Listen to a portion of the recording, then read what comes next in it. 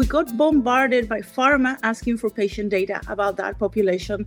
And at the beginning, we started running surveys. And that was very successful. And it helped have data for trial design, like how many seizures a month they have on average, what type of drugs the patients are taking. But we thought, how about we do something that would allow us to track the patient, how they look, not just as a picture, which is one time, but as a movie.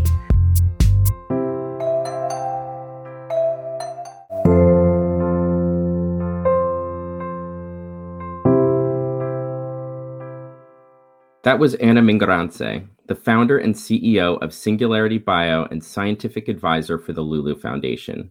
Before that, Anna was scientific director for the Dravet Syndrome Foundation in Spain.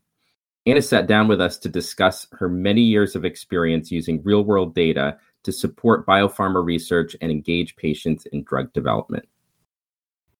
Hello, and welcome to Real Talk, Real World Data, the Pulse InfoFrame podcast highlighting the incredible potential of registries, natural history studies, and other real-world data.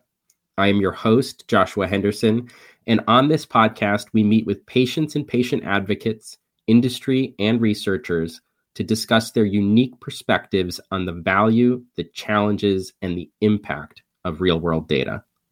Let's jump right in.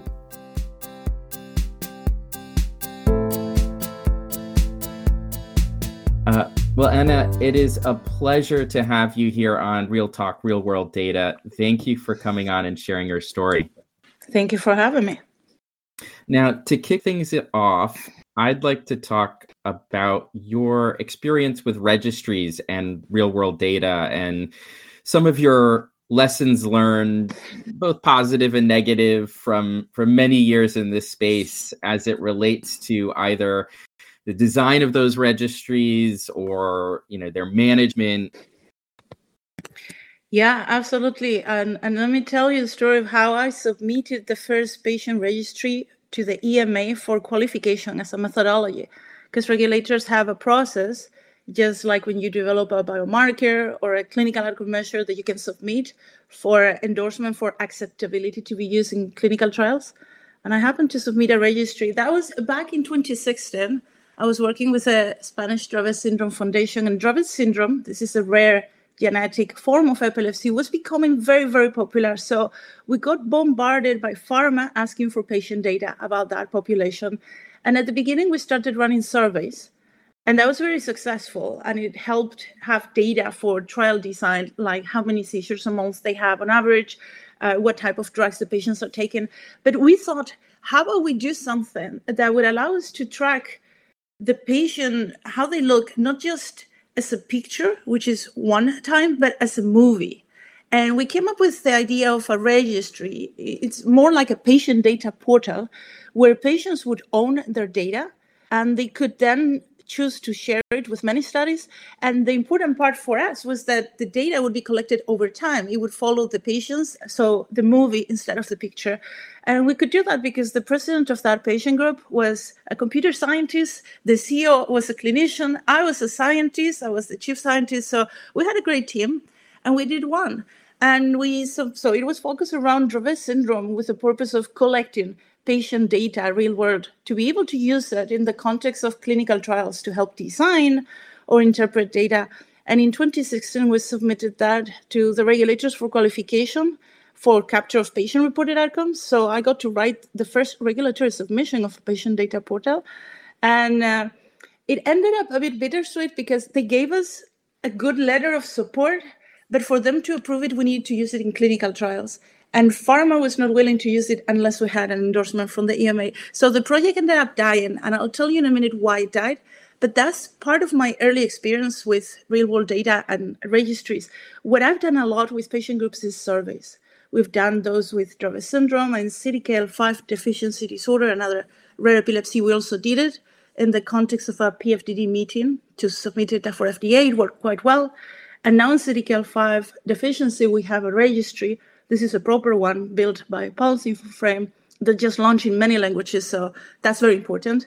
And also allows to connect with many studies. That's very important. But through all of this, I want to give you those lessons learned that you asked me. I think the weakest points when you try to do one of these efforts are to, one, business model, and two, user retention. So the main one I've seen, the main problem is the business model. How are you going to finance this over time? Pharma wants it built and pay for the data, but who's going to build that? That's a big problem. Usually from the patient organizations, we don't have that funding, and that's what kills many of these efforts. And that second aspect is user retention is also important. We wanted this longitudinal value, but for users to come back and not just fill in this one day, we need to add value.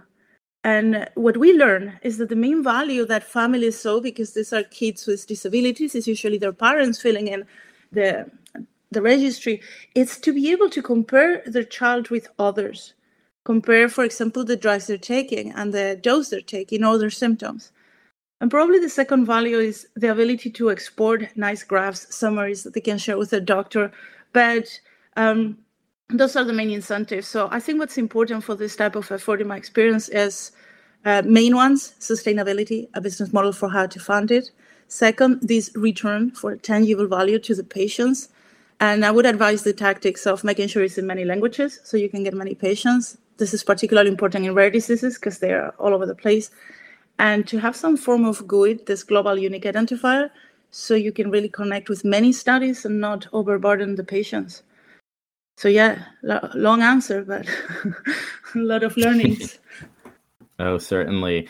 So you talked about using surveys, but beyond that, I think the approach that you described really speaks to putting patients at the center of that data effort. What is your perspective on really the value and the importance of the patient voice and patient engagement in the drug development process? Yeah, that's a great question. Last week I gave a talk at a patient engagement conference, and they asked me to speak about how we will look in 2030. And I think that the entire world is moving in the direction of decentralized, user-centric user empowerment. We see that with Web3. We see that with encyclopedias moving to Wikipedia. I can see that also happening with the patient voice and patient engagement. We already see that a lot. Regulators are requesting more and more the patient voice. But what I think is still, a lot of this still falls on the patient organizations and foundations to come up with all of this. And the value they have is so much more than just the voice. My experience working with patient groups as a scientist is we drive a lot of the early science through funding and annual meetings. We can de-risk clinical research tools, fund the key experiments, de-risk clinical research. Here's where registries, natural history study comes into place. A lot of regulatory engagement, also prepare the community so that trials happen. So I think it goes beyond the patient voice and engagement. I think that where this is all going is towards patient leadership in transforming the research field, so that pharma only needs to plug the drugs into this. But it's quite difficult to do. I work with very strong patient foundations. I think as we move towards the future, we will see these more across the place, not just a few privileged foundations. And I think we'll see patient groups getting more professionalized, having scientists like me working in-house, clinicians, and also support of other organizations around to help build those registries and those big efforts. And what I hope to see that will help bring the patient voice and patient engagement stronger into drug development process is more a society contract, like it happened with COVID, where we decide that things have to be done differently. And in this case, we decide that patient voice and patient foundations need to really be at the center. As I said, as the entire world is going towards this user-centric, user empowerment direction. Yeah. That's great. And certainly would agree at Pulse that, the value of the patient voice is critical, but also perhaps kind of underappreciated today, across drug development and the entire continuum of drug development. But, sort of particularly in the context and opportunities around real world data, do you have any thoughts specifically around the role of real world data in helping elevate the patient voice? Yeah, well, only the patient or the caregiver in some diseases knows what it is to live in the skin of someone with a disease. So that's why patient voice is so important. But every case is different. These are all individual people. So I think the value of real world data in elevating that voice is because it has two main benefits to make that experience more powerful. One is that it goes beyond the story of one patient. It really gives you a view of the entire population with all of the diversity. So it's better data. But second, real-world data is quantitative, and that allows us to project that into medical scales and other forms of assessments, for example, to determine if clinical meaningfulness. So that's why our own experience with surveys was also so impactful, because it really captures and supports the patient voice. And I think that regulators on pharma are used to science data. And so again, having data to back up the testimonies is so much more powerful. It's the bridge between anecdote and science. So I think you've got such a unique breadth of experience, both within advocacy and patient organizations and within sort of the biotech pharma space. Can you talk? I mean, we've covered a bit around the perspective from patient advocacy groups, but how might that differ from the approach that pharma takes when looking at real world data and the creation of observational studies and registries? And I'm particularly interested in your thoughts around how greater collaboration can occur to drive even more value for these patient communities. Yeah, absolutely. I really believe that it is important that this type of study is led from the community, from a non-commercial party, so that we can then use those registries or studies to support the progress of the entire field, not just support one program. Also, so that we can better mobilize the community. I was telling you that user retention is a problem, and you get a lot more if it comes from the community. Also, to ensure sustainability beyond one pharma company that might deprioritize the project if they initiate the registry and abandon, and also to make sure that all the companies can have access and we don't need to end up with multiple studies. This is very important. It's essentially about what we consider pre-competitive and therefore subject to collaborations versus what we consider competitive. And pharma companies tend to see patient data as competitive, and that was a surprise to me. So I'd like to share with you the story of a study we've done at the Lulu Foundation, working on CDKL5 deficiency disorder, where we've launched a first of its kind observational study, because it is in collaborations with 7 different pharma companies, and 6 of these are public. So you can imagine it is complicated to set up this type of study. It is an observational study to learn about outcome measures from patients and to learn about natural history in preparation for clinical trials in CDKL5 deficiency. And when we started and we proposed to these companies to do just one observational study, but everybody together so it could meet the needs of everybody, we couldn't find any precedent. We asked around, is there any white paper for how to do this? And the feedback that we got is, no, you're going to have to do it and write the white paper. And that's what we did. We figured out how to do it, and now we have to write it. The issue we clashed with was that companies regarded observational studies, natural history studies, as competitive. They think that the design that they use can give them an edge over the other companies. Certainly the data is an advantage. And they were planning to do multiple observational studies if we hadn't proposed to run one and managed to do it. So it took us about 2 years from the first conversation with the companies until signing and starting the study, which is now ongoing. And there were several challenges. Obviously, there are the technical challenges of designing a single study for everybody's needs. But what was important that we learned is that it was very important that the coordinating party was neutral, so that they could all trust them. And so it had to be us. It had to be the nonprofit foundation. It couldn't be one of the pharma companies and then expect the others to partner with them. But at the foundation, we only have 1.5 employees. I'm the half. So that was really hard to do. And the second thing we learned is that it was really important, the quality of the study. It had to be pharma quality so that the companies wouldn't decide to rather go and do it alone, and we would end up in multiple observational studies. So we had to become a lot more professionalized than we were before. And we had to hire clinical development clinical operations. We got the FDA to review the study. We hired a CRO.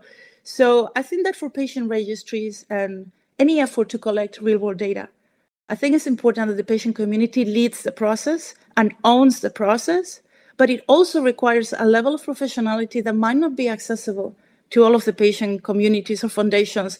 And that's why I think it's really important to have what I call bilingual organizations that know the reality of patient advocacy and know the reality of pharma research and can facilitate this as part of an ecosystem. So ideally have the patient community partner with someone that knows how to build the studies of registries and then plug pharma into that.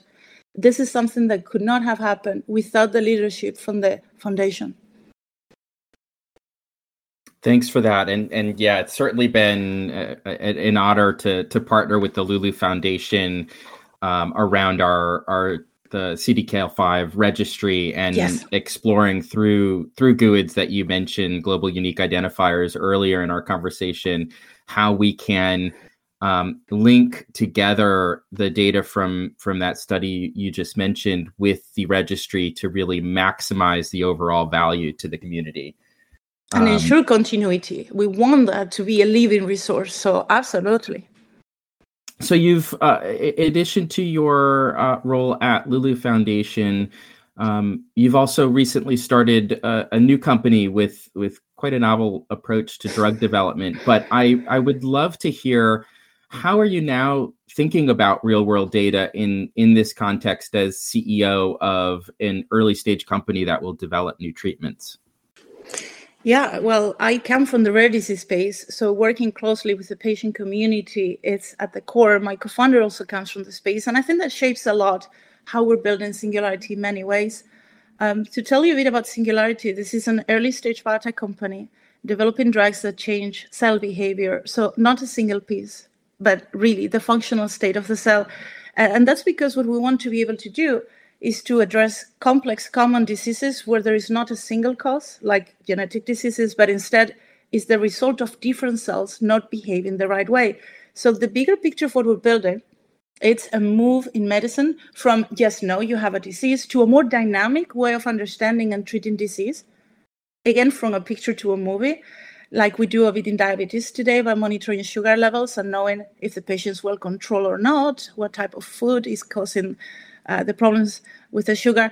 And by looking at the diseases and treatments more as dynamic, up and down, it actually becomes critical to be able to correlate those levels with patient outcomes and therefore with real-world evidence. Even for clinical trials, it is not going to be enough to collect a just no primary endpoint. I think we're likely going to be looking into modification of disease outcomes along a continuum.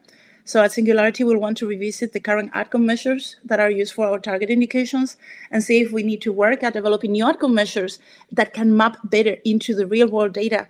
And obviously, all of those efforts we'll do in partnership with the patient community. It's still early for us to talk about the disease areas that we'll work in, but I'm certain that we'll be working with the community as soon as we can nominate these diseases. But the bigger picture is that I believe medicine will move from putting more weight on trial results to putting more weight on real-world data. And not only I believe this will happen, I'm also building a company that will help make this happen because we're modulating cell dysfunction, not just single targets. And that will require a much more dynamic view of disease. And that goes beyond what can be measured at a doctor visit. So I think that's the direction of medicine and the direction we're building towards more and more real-world data and evidence driving value and more patient voice. Well, Anna, wow, this has been amazing and so jam-packed with insights. Thank you so much for sharing your experience with our listeners today. Well, thank you for the podcast and for the work you do at Pulse. It really makes it a lot easier so that we don't have to build all the capacities in-house and can partner with people like you. Wonderful. Thanks so much.